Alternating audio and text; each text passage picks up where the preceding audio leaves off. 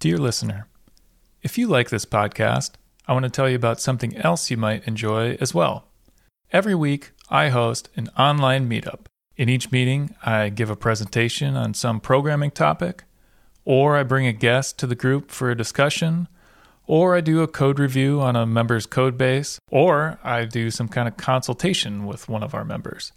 Coming to this meetup is kind of like listening to this podcast, except it's live and interactive, which means you get a chance to ask questions and participate in a conversation with other programmers like yourself.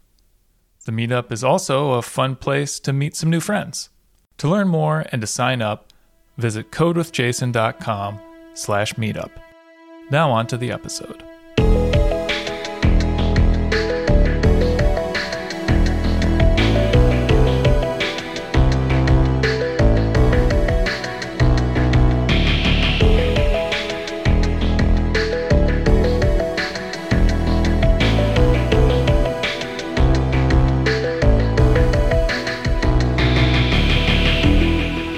Hey, today I'm here with Yeong Sheng. Yeong Sheng, welcome to the show. Thank you, Jason. Nice to meet you. Nice to meet you too.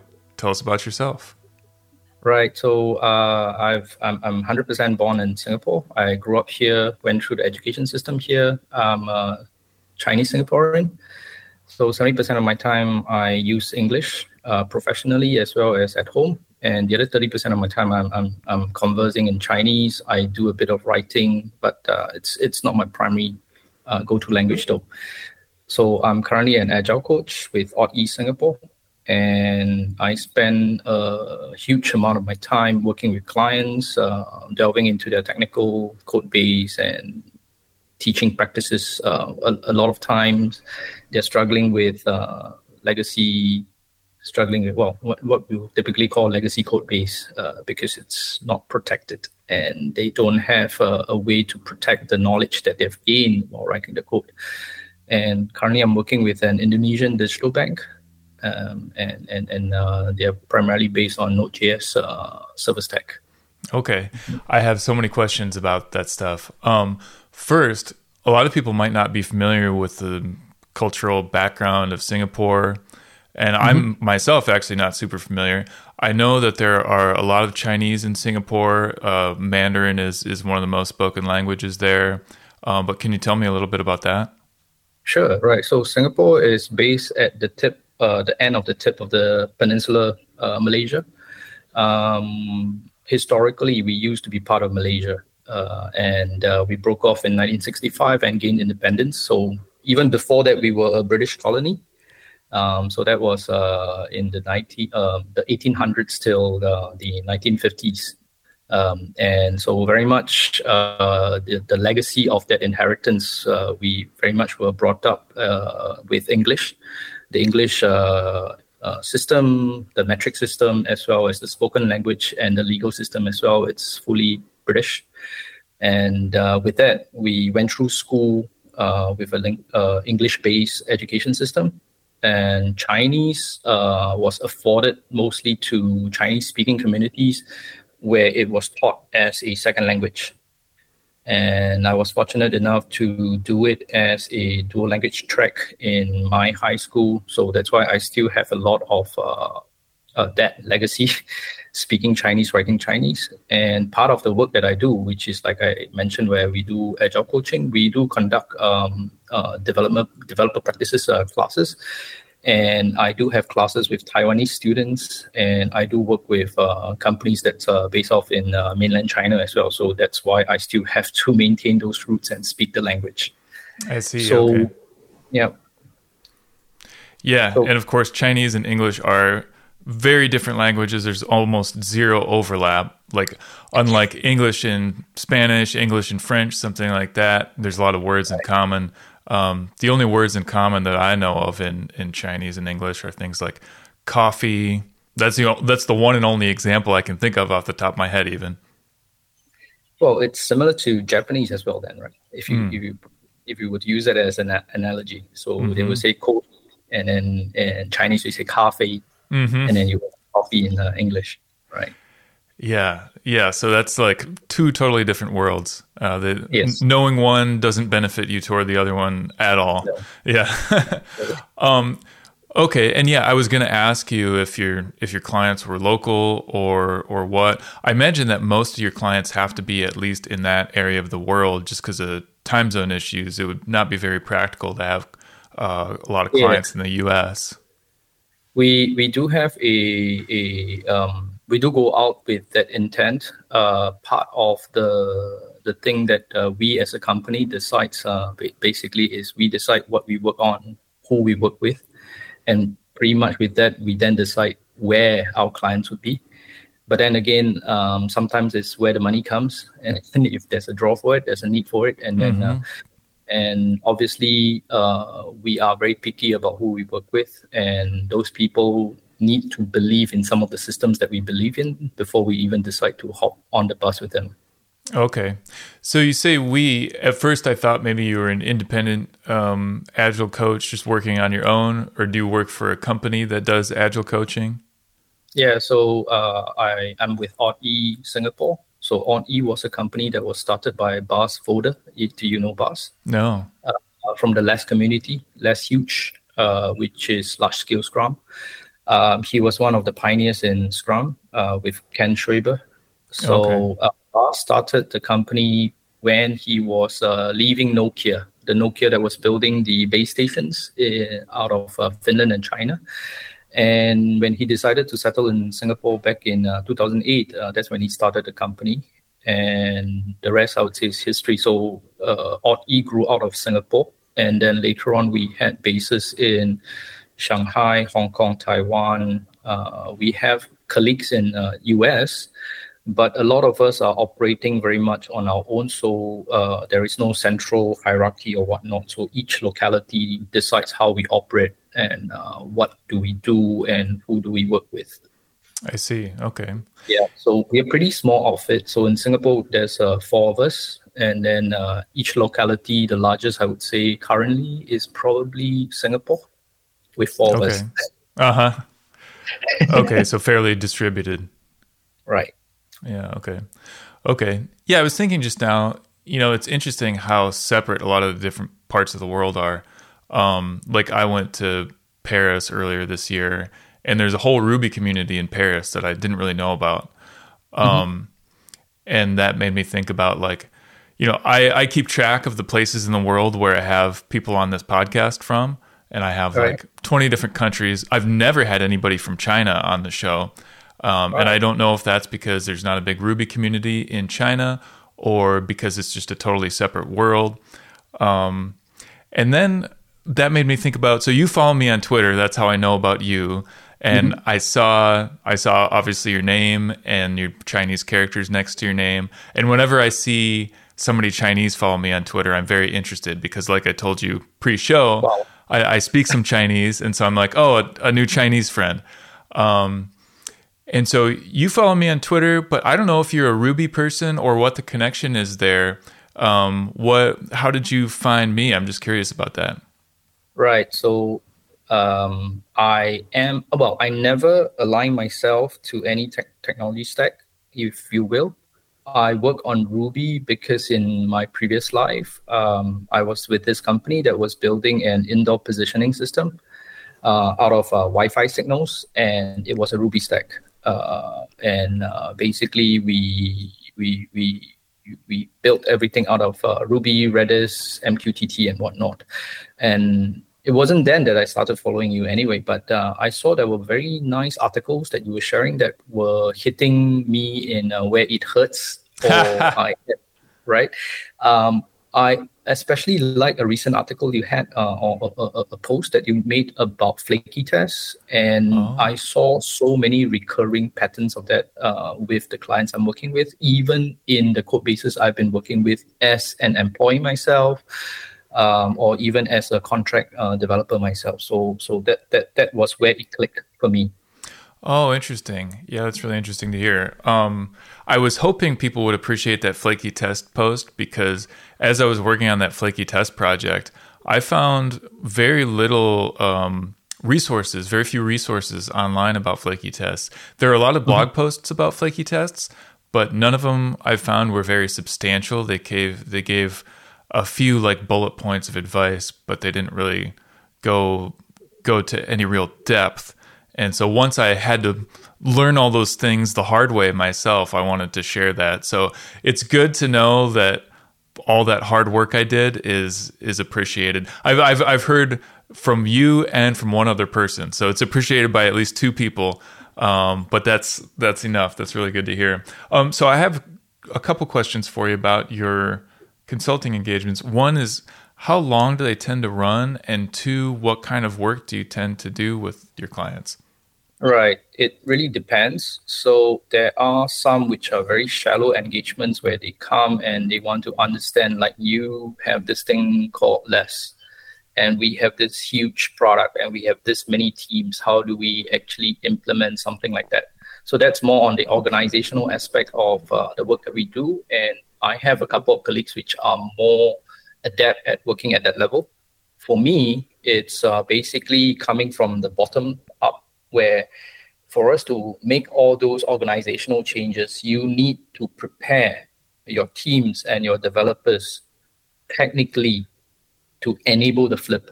Without those technical capabilities, you are just making a lot of nice to have organizational restructuring without penetration deep into the code base, into your product, to really effect those changes. So we talk about trying to minimize complexity, minimize accidental complexity, and those actually go way deep into the code base. It's not just at the organizational level, but it's how you work, and that seeps into your code base as well. And that's where I work. And for me, a lot of times the engagement, like we were asking about the tenure, it could span for as short as a month to as long as 1 or 2 years. So typically, the bigger players like banks are the one that would engage us for much longer. So I've worked with Credit Suisse. I've worked with my current client, which is a bank. I can't share who it is. It's an Indonesian digital bank, and basically they have a lot of pain. They have a lot of hurt in that. Typically, they would come and they probably had spent a lot of money with companies like McKinsey or even IBM or even Accenture. And those people just throw them a bunch of stacks of frameworks, or this is how you do stuff. And the teams that's inheriting the baggage didn't actually pick up the technical capabilities to run the long tail, I would say, of software development. Because I we teach in our class, when you build a software product, it's the long tail of the maintenance that is the bigger cost to what you're building. So you want to think about testability, you want to think about maintainability way up front and make testing first class. And which is why a lot of the posts that you make really clicks with me, and I really enjoy reading those things, because there are things that I can see, I can share, and it's not just me within my own company that we have this belief. I see in the wider community, people have gone through those trenches like yourself, and you guys have learned it, and you have actually seen things in those other clients, which is not just this part of the world, but for example, maybe in Europe or in the US. And that's what makes it useful for me. And so 1 month to 2 years, that's the tenure. And I've worked with banks, I've worked with gaming companies as well. So that was a Taiwanese company, and I had a short tenure for about 3 months with a big telco company in China, like the biggest. So you probably know who it would be. I don't know if I know. Yeah, you might be surprised It's how Huawei. little. Oh, okay. That's the name that came to my mind. Yeah, right. But that's the only name I could think of, so I didn't know. Yeah. Sure. Okay. Right. Yeah. So that's for tenure, and usually when I go in, is they have a pile of source code. They have no way to find out when they introduce a change, how that change would propagate into problems that they will see in production. They have no way of preempting if what they're going to build is actually reliable. So the verification part of it, which they always like to talk about, which is test automation. To me, test automation is nothing more than verifying what you want to build before you actually write the code. So without that capability, then you are just writing code and then throwing it out into the wild and hoping and praying that things would work by having a bunch of QA developers catching those things for you. Yeah. So I wanna like touch on a couple of these things you've said, because I want to see if, like, first of all, you and I are on the same page, and I maybe want to articulate these things to the listener a little bit, because I think they're really important. So there's a lot of tutorials online about like how to program, as in like how to get a piece of code to work on your local machine. And a lot of developers obviously are very aware of those things. And then there's a lot of tutorials on various tools and stuff like that, like how to use this or that library. Developers are very aware of those things. But I find that, at least in the Rails community, and probably a lot outside the Rails community too, there's less of a focus on programming principles. And there's less of a focus on, I don't know how to put it, but like how to actually go about the work. So like not the actual code you write, but how you write the code.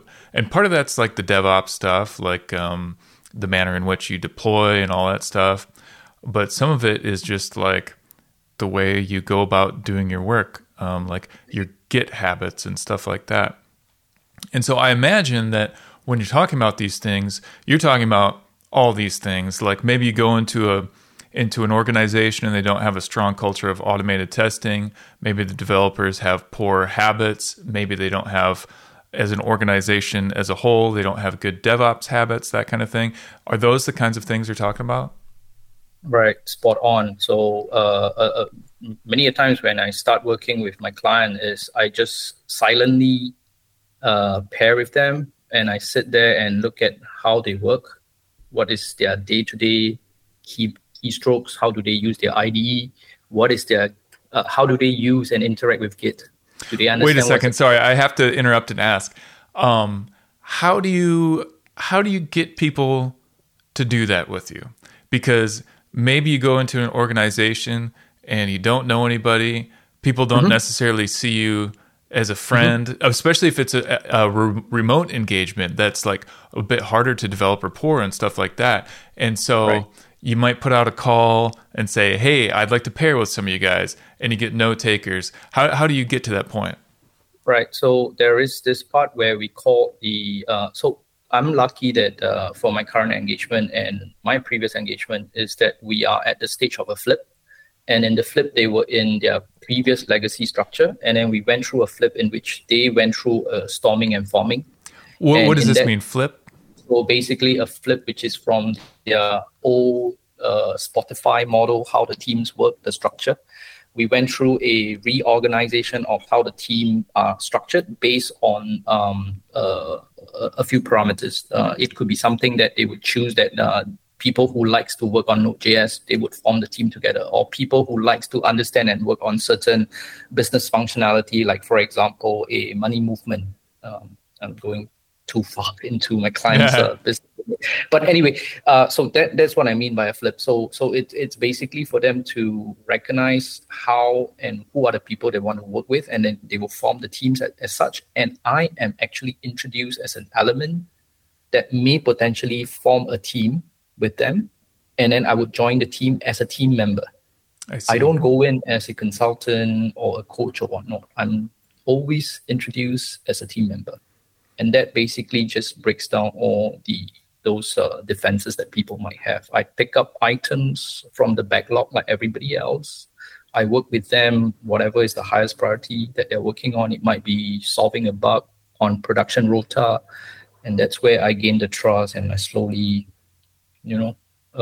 break down the ice and the defenses. And then it might take a month, 2 months. And then eventually, and then it's through all this working with them that I start to understand their behavior and how they work. So in fact, I don't even go in and say, let's pair. I see. pick up something with them and see how they go about doing work first. And slowly with some of that, we actually go through our retrospective, and then we inspect the way we work in the last 1 week. And then people would suggest, how do we want to change the way we work so that we could do better? Okay. And I imagine there must be quite a variance in people's interest level in learning these things. Like, I imagine some people are probably very eager to learn. They see somebody like you and they say, "Oh, great, this is a wonderful opportunity to learn from someone like you. Let's do it."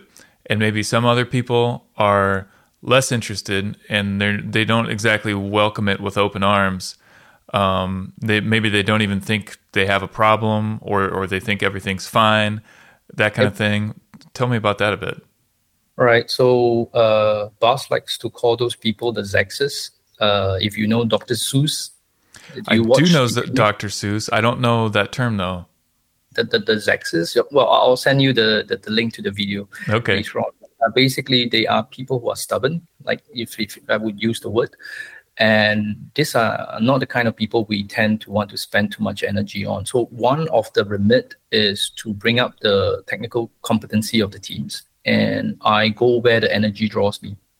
And if there are people who are willing and who open up their arms, and basically when I work with them, I demonstrate my conversancy with either the IDE or the tool or the Git, whatever tools they're using. And I show them, for example, let's start, you don't even have a way to run end-to-end tests. Let's basically bootstrap whatever product you have now. Let's set up Cypress. Let's do some API REST, API testing. Let's do some wire mocking with Motorbang. And I demonstrate that iteratively. And we do it with the smallest baby step. And I show them that we don't write we don't preempt how we want to write the code. We just write the simplest code to pass the test. It might be even a simple end-to-end test or whatnot. We might even just mock out the response, the kind of response I would want to have.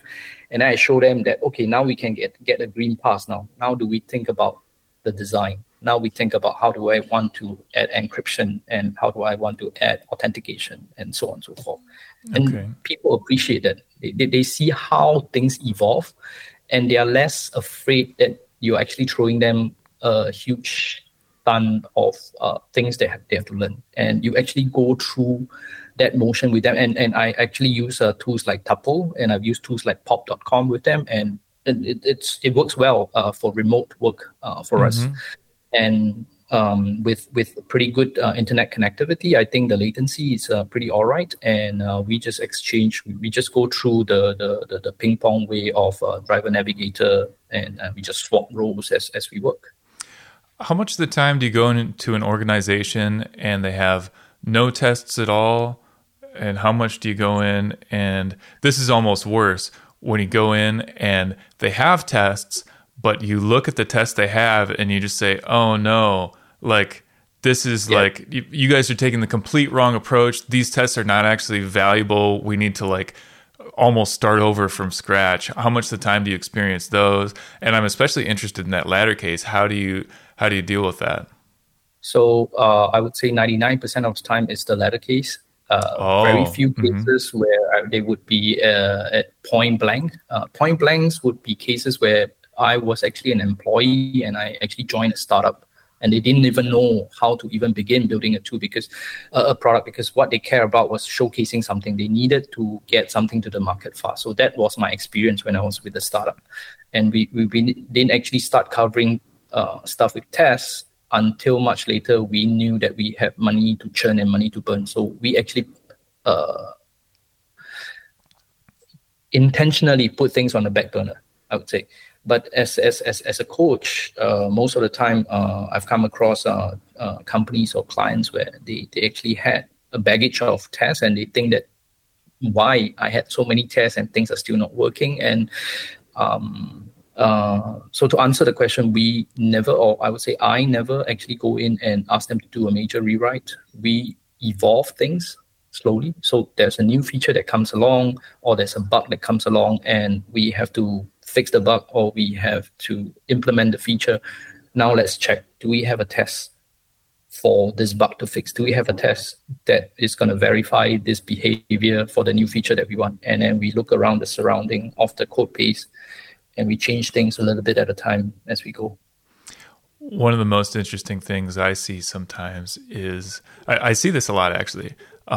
People write a test and the description for the test says that it does such and such correctly. Yeah. You see that? Yeah. Yes. Yeah. Maybe we can talk about that. Like what's bad about that and what should people do instead? So when I see a test and it's telling me something, I would try to change the test to see that it can fail. And if the test can't fail when I change the test, then something is wrong. Yeah. Yeah. And part of what I was getting at is like, if the test says it does such and such correctly, it tells me that the test wasn't written with the sufficient level of specificity in mind. Because what does it mean for it to do it correctly? And something that a thought I had the other day when I was looking at some tests with somebody is like, I see a lot. Okay, so these tests that say it does such and such correctly, usually there's just like one test case. Whereas, of course, you have to have the test case where it does, you feed it in some certain input and you expect some output. Then you have at least one other test case where you give it some different input and it gives you some other output. Otherwise, you could just hard code the code and it would work. You have to have multiple scenarios to make sure it actually does something. Corner, basically the triangulation. I think that's where you're getting at, right? Yeah. And so something I've been trying to articulate to myself over the last few months is like, what exactly is this mindset problem that certain people have where they view testing not as, again, I haven't been able to articulate it yet, but rather than spelling out these various scenarios and test cases, they say it does this correctly, it does that correctly. It's almost like they're thinking of it as they're just banging on something to make sure that it works, although they're not really testing anything when they do that. Yeah. I wondered if you had any thoughts on like how, first of all, if you like understand the like two mindsets that I'm talking about, and if you've seen that, and if you have a way to like articulate that. I'm trying. Let me answer it, and you decide if I understand the two mindsets from your perspective. So when I try to verify a behavior by writing tests, I start with the innocence that I don't know anything about what it needs to do. And I think about the zero case, or so-called the entry case. And then let's say it's about a list that I have to take as an input. I would basically enumerate through 0, 1, 2, 3, 5. And then basically use those as my test inputs and feed through without assuming that I know how the implementation is going to look like. And I do not start to generalize. That's the word I would use. Generalize my implementation until I see a recurring pattern. And as my test gets more and more specific, then my implementation can get more and more generalized. I don't know if that makes sense. That makes sense. Yeah. Yeah. And that's one way to think about it. And I would let the test review to me if there are certain things I could do with the evidence that there are tests to cover those cases or those inputs, that now I need to have a more powerful implementation. So I might start with hard coding my production code. And then later on, I might have a if-else statement. And then later on, I might try with a for loop. And then later on, I might try with a while loop. For while, probably the same. And then the next step, maybe I'll try with a recursive call. And as things evolve, I might decide I might have a domain object because it's shouting out at me now that there's something in the code base that now probably you need to extract out a domain concept because you keep working at the primitive level, be it your test inputs, be it your implementation, and so on and so forth. And what if somebody said to you, that all sounds like kind of a waste of time. Why don't I just write it the right way from the beginning? Yes, and that's when you actually do need to know how you talk to a person in that sense. For me, it's about what my colleague would call, because you do not know what you do not know. You start by in martial arts we do it the Shuhari way. That means you just follow what the master tells you and you just keep going that way. And as you get better at the craft, you start to see. And obviously, when you get better, you actually can preempt. You could actually jump a couple of steps in that. But by going through all these baby steps, you are burning into your brain, burning into your habits, that the baby steps helps you that every time you make a mistake, you are just one commit away from the mistake. And it's not painful. You don't have to waste sweat and emotions caring about time loss, caring about investment, time invested for something that you've written and you realize it doesn't work. Because each of these baby steps demonstrates to you that you are just one Control Z, Command Z away from the last mistake. So that's usually how I would sell it. Mm-hmm. And yeah, I'm quite harsh, especially with I wouldn't use the word harsh. The thing is that I basically would slap them at the back of their head when they don't do it that way. But I think I drill it enough with people who likes and follows the kind of craft. They are meticulous. They appreciate the craft of doing things that way.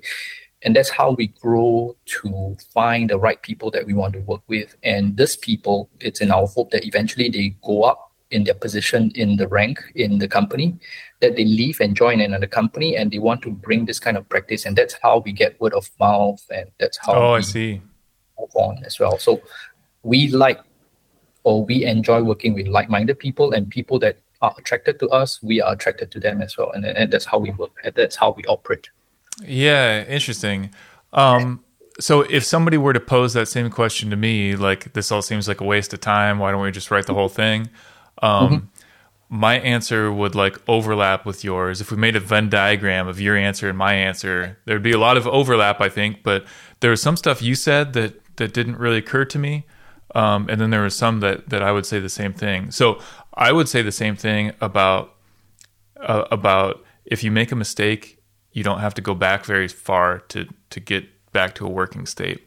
One of my programming principles is keep everything working all the time.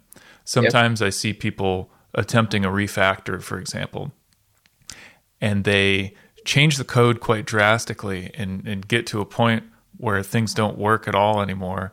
And then they discover that they can't get back to a working state because they've changed so much that they can't figure out how to get back.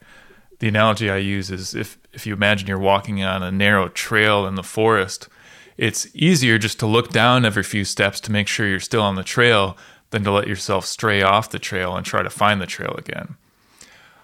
So I definitely agree with that.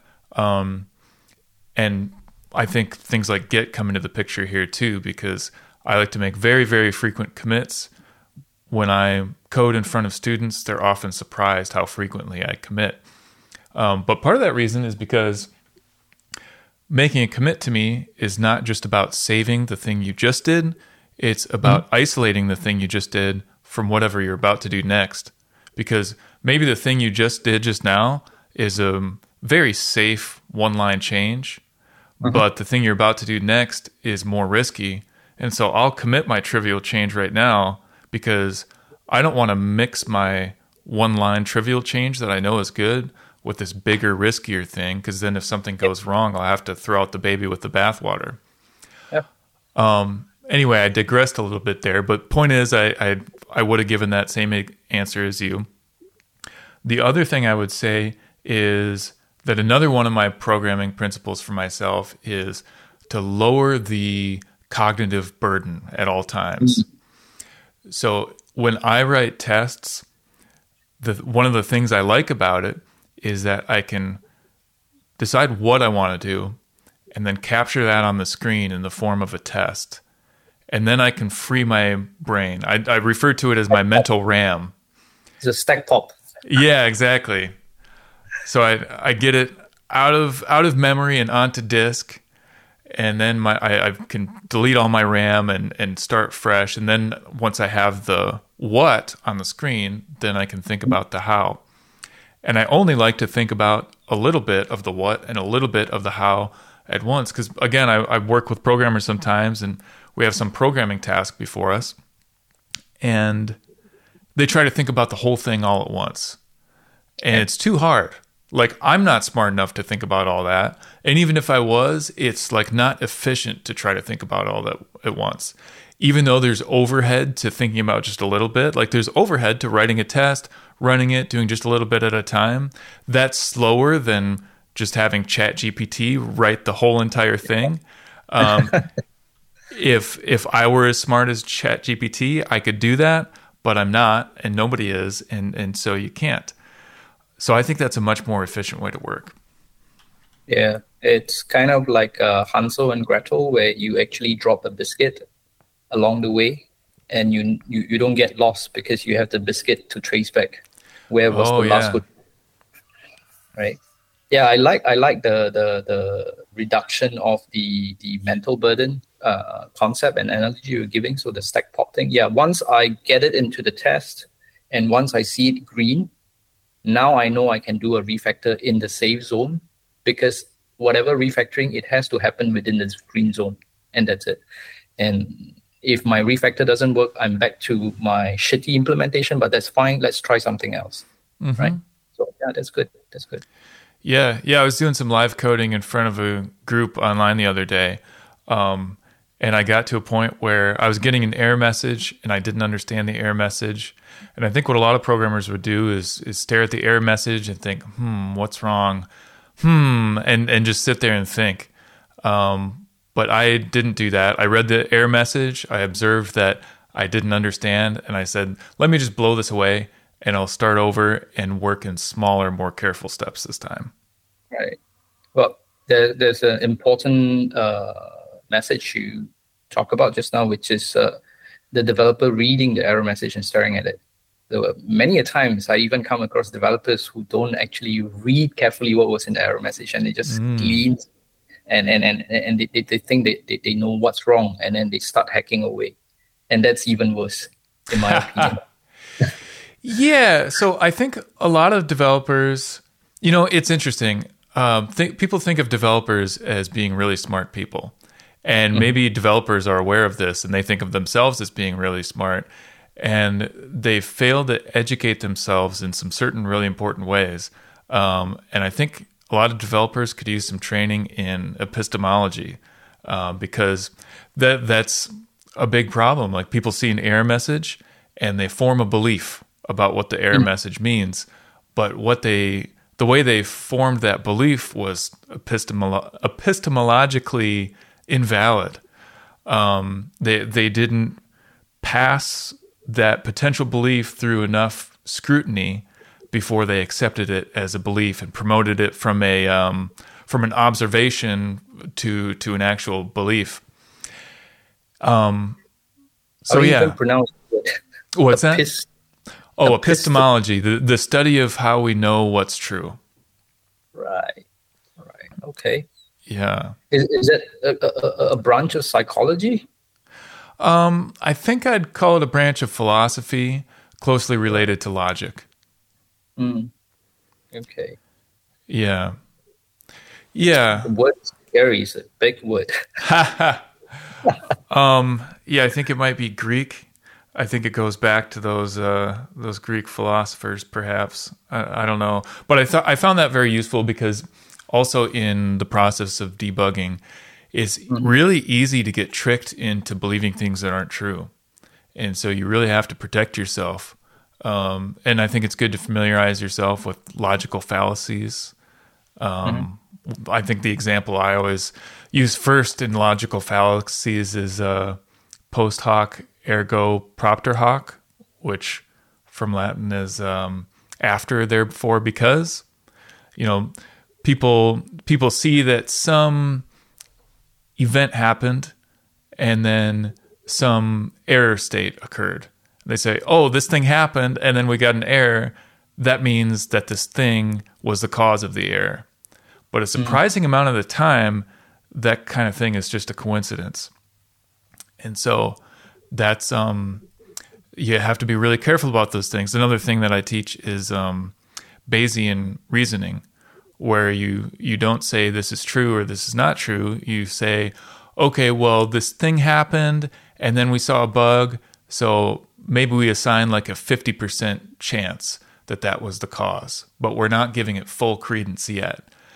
And then if you see more evidence that that thing was the cause of the bug, you say, okay, now we maybe give it like 65% credence. But then you see something else and it's like, oh, well, this other thing actually could have happened instead. We'll downgrade that to 40% credence now. And like, I don't actually assign actual numbers to these things, but like as I'm doing an investigation, I'll see certain things and I'll say like, okay, I know this for absolute certain, and I know it for absolute certain because of this supporting evidence. This other thing, this is just like a maybe. And I think it's really important to keep track of what you know for sure and what's only a suspicion, because again, it's really easy to fool yourself into believing things that aren't true. Yeah, I think this is very true in the world where we are in now with software, where you have microservices and you have all the complex stack, and they are such complex systems, and correlation does not equate causation. And time, especially with this kind of complex systems, there are a lot of interactions with the different services and the different ecosystem and the infrastructure you're deploying to. And therefore, I agree with you very much. We spend a lot of time working with people, trying to teach them that complex systems do not lend itself very well with typical linear reasoning. Yeah, and it requires a great level of care. You have to kind of go into a different mode of thinking. Yeah. Well, okay, so I want to ask you maybe a couple more things about testing before we wrap up. Sure. So what do you do when you find these tests? Okay, so another problem that I see, very common problem with testing, is that somebody will have test cases where they do some exercise and then they have several assertions at the end that pertain to very unrelated things. And I see you smiling because I imagine you've seen this quite a bit yourself also. Yes. Typically, this kind of symptoms happens with systems that are hard to test. So for them to get into a state where they could test, so that the AAA, which is the arrange, action, and assert, there is so much effort to get your system into a state where you can test. Then I do an action, and then I do an assertion, and then I say to myself, let's not waste the state. Let me do a couple more. Yeah. So yeah, those are generally the case. And the other, I mean, it's kind of correlated in that sense, is that the test suite runs so slow, and for them, they're running with shared test environments, which is a big no-no. But typically, with the clients that I work with, they actually have some central hub to control core systems. For example, it's a core banking system, and it's so hard to control. And for this shared test environment, when they bootstrap the test, and they can get the environment to a state, coerce it to a state where they can start doing their action and assertion. If they were to put it into another test case, it's just too costly. And that's why they go. Let me see if I understand a couple of things. So you're talking about a shared test environment. My experience with that sort of thing is maybe developers have their own local test environment, and then there's a shared staging environment, something like that. Mm-hmm. Are you talking about for even the automated test environment? People can't run tests on their local machine. They have a shared test environment where they run the automated tests? So for their local test environments, they skip those tests which have critical paths that has dependencies on those shared test environment, because it is expensive, there's licensing costs, it's hard to control, there are no nice APIs where you can actually get the environment to a known state. Typically, they have to go through expensive rituals to get the environment to a state. They have to allocate time within a week, like maybe 1 hour, you run this test and you have this environment all to yourself, and that's it. And those are the situations where when they run those tests and it gets slow and it's so difficult to coerce it, and they have this narrow window to run those tests against those environments, that's when this kind of symptoms happen, where they do multiple assertions. Okay, this is actually a bit different from the scenarios I've seen. I'm curious, what do you do about those things? I imagine there are certain hard limitations and you just do what you can and you have to compromise a bit. Yep, that's precisely what I said. We compromise within those situations, what is the problem with multiple assertions? It's you lose pinpoint accuracy about something going wrong. When a test fails, you do not know exactly which line of production code is causing the failure. And that's what's bad about multiple assertions, right? And it doesn't give you clarity, and I can't run my test independently. Right? Yeah, I'll add one thing also. When you have multiple assertions in one test case, and you open up a new test you've never seen before, and you ask yourself the question, what is this test about? It's really hard to answer that question. Precisely. So the test is not clear, and it's not precise, and it's not singly. It doesn't tell you with crystal clear accuracy what exactly it's trying to assert. What is it? Is it verifying? And that's one of the big problems. But with clients with this kind of situation, with this kind of environmental needs, where they have like expensive back-end banking systems, for example, or I don't know, it might be some systems that you have to interact with, which is hard to get time to use, and it's hard to spin it locally. And there's no nice API where you could actually wire into and basically interact with it.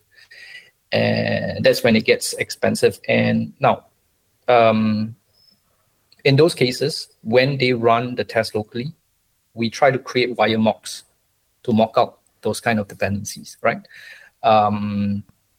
But when we're dealing with the end-to-end test, we really do want to hit the real systems. Without that, I'm actually telling myself I actually don't have the full reliability to know that my test is actually reliable. The tests could be telling me it's working, but when I go into production, it breaks because someone upgraded the environment to a new version and the API starts breaking and whatnot. So those are the kind of frequent situations where we see developers get into those situations. And what we do is we kind of carve out a small section of the test where we use things like Mountebank or even some kind of wire mocks to kind of create a fake environment that we can work with so that we can iterate quickly with those tests. But I've seen a lot of those cases where there's multiple assertions in test cases. Yeah, it's very common. And what I've seen, so I have to imagine a little bit what the other person was thinking. But the thing you mentioned about the expensive test setup, certainly I see that too. And what I imagine people are thinking is that we had to do all this expensive test setup. Let's be efficient by putting multiple assertions in this test, which I can understand. But I think it's not always. Sometimes they're fooling themselves because maybe they imagine that. Actually, no, they're not wrong because then the test will still only run. The setup will still only run one time, so it is more efficient in that sense. But I think they're making a judgment about the cost benefit, which is mistaken. So they're making the judgment that the machine time is expensive, and we don't want to make the test suite run in more time than it has to. So therefore, they'll be efficient about the way they write the test so it runs faster. But if they think that way, what they're not bringing into the picture is the cost of maintenance and the cost of the people's salaries who have to open up these tests and say, what is this test about? I can't understand. They have to spend all this time on it. And I would make the bet that it's actually more costly to pay these people to spend the extra time on the tests than to pay for the extra test run time. Yep. Well, further to that, I mean, if I were to add another point with multiple assertions, is that actually the multiple assertions, the tests, they are relying on previous side effects that could have happened because of, and you probably would have cornered yourself into a scenario which looks nice and it's passing. But in production, you may not have that nice kind of side effect happening to get into that green for you. Yeah. And it makes it harder to troubleshoot flaky tests and maybe other kinds of test problems too, because you see like the last assertion and these other things have happened. Yeah, because it's usually not like you have a bunch of exercise and then assertion. It's like you have a bunch of exercise, then an assertion, more exercise, then an assertion, more exercise, then an assertion. Going on. Yeah, and by the time you get to the end, you're like, what is the state? It's too complicated to keep it all in your head. Yeah. But I'm curious, why the question? You yourself have come across many of such kind of code bases as well, with like tests having multiple assertions. I have, yeah. All right. Yeah. I again can't speak for other communities outside of Rails, but in the Rails community, at least, the state of testing is not that great. Even though Rails has maybe more of a culture of I was going to say that Rails maybe has more of a culture of testing than some other communities, but most of the code, like I've almost never opened up a code base and said, "Hey, the tests look good." It's usually in a pretty poor state. Well, it may not look good, but in a Rails ecosystem, without tests, you're pretty much naked. I would use the word naked because you don't have types. If you are in something like Elm, you're in Java or some compiled languages, you actually have typing to kind of save you in some way. And Rails without tests it's really dangerous. Yeah, I completely agree. Yeah, and that's why there's so many organizations with just an enormous amount of waste. They spend so much time fighting bugs, fighting legacy code, people having to build things and then start over and build them again because they can't get it right the first try. Yeah, it's quite a mess out there, unfortunately. Yeah, not just with Rails, I'm sure, but with just programming in general. Yeah. Well, someone in the Rails community that I admire very much and I do follow a lot is Sandy Metz, 99 Bottles, and great book for any newbie programmers or even mid level programmers and even seasoned programmers. She has a lot of gems in 99 Bottles, which I encourage people to go and read it. It's a gem of a book, and she's rewritten it in Node.js as well, so it's really, really good. Yeah, I have that one, and I had, maybe not a lot of people know this, well, I had both Sandy on the show a really long time ago, and then I had TJ Stankus, who I believe was a co-author on 99 Bottles. I had him on again later. TJ actually was on the show with Sandy when she came on, and then TJ came on again later. But yeah, I enjoyed that one. Okay, so hang on, I have to, Yeong Sheng. It took me a second to remember how to pronounce it.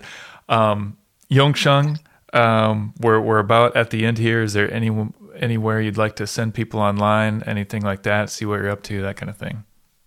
All right. You can visit us at www.oddE.com.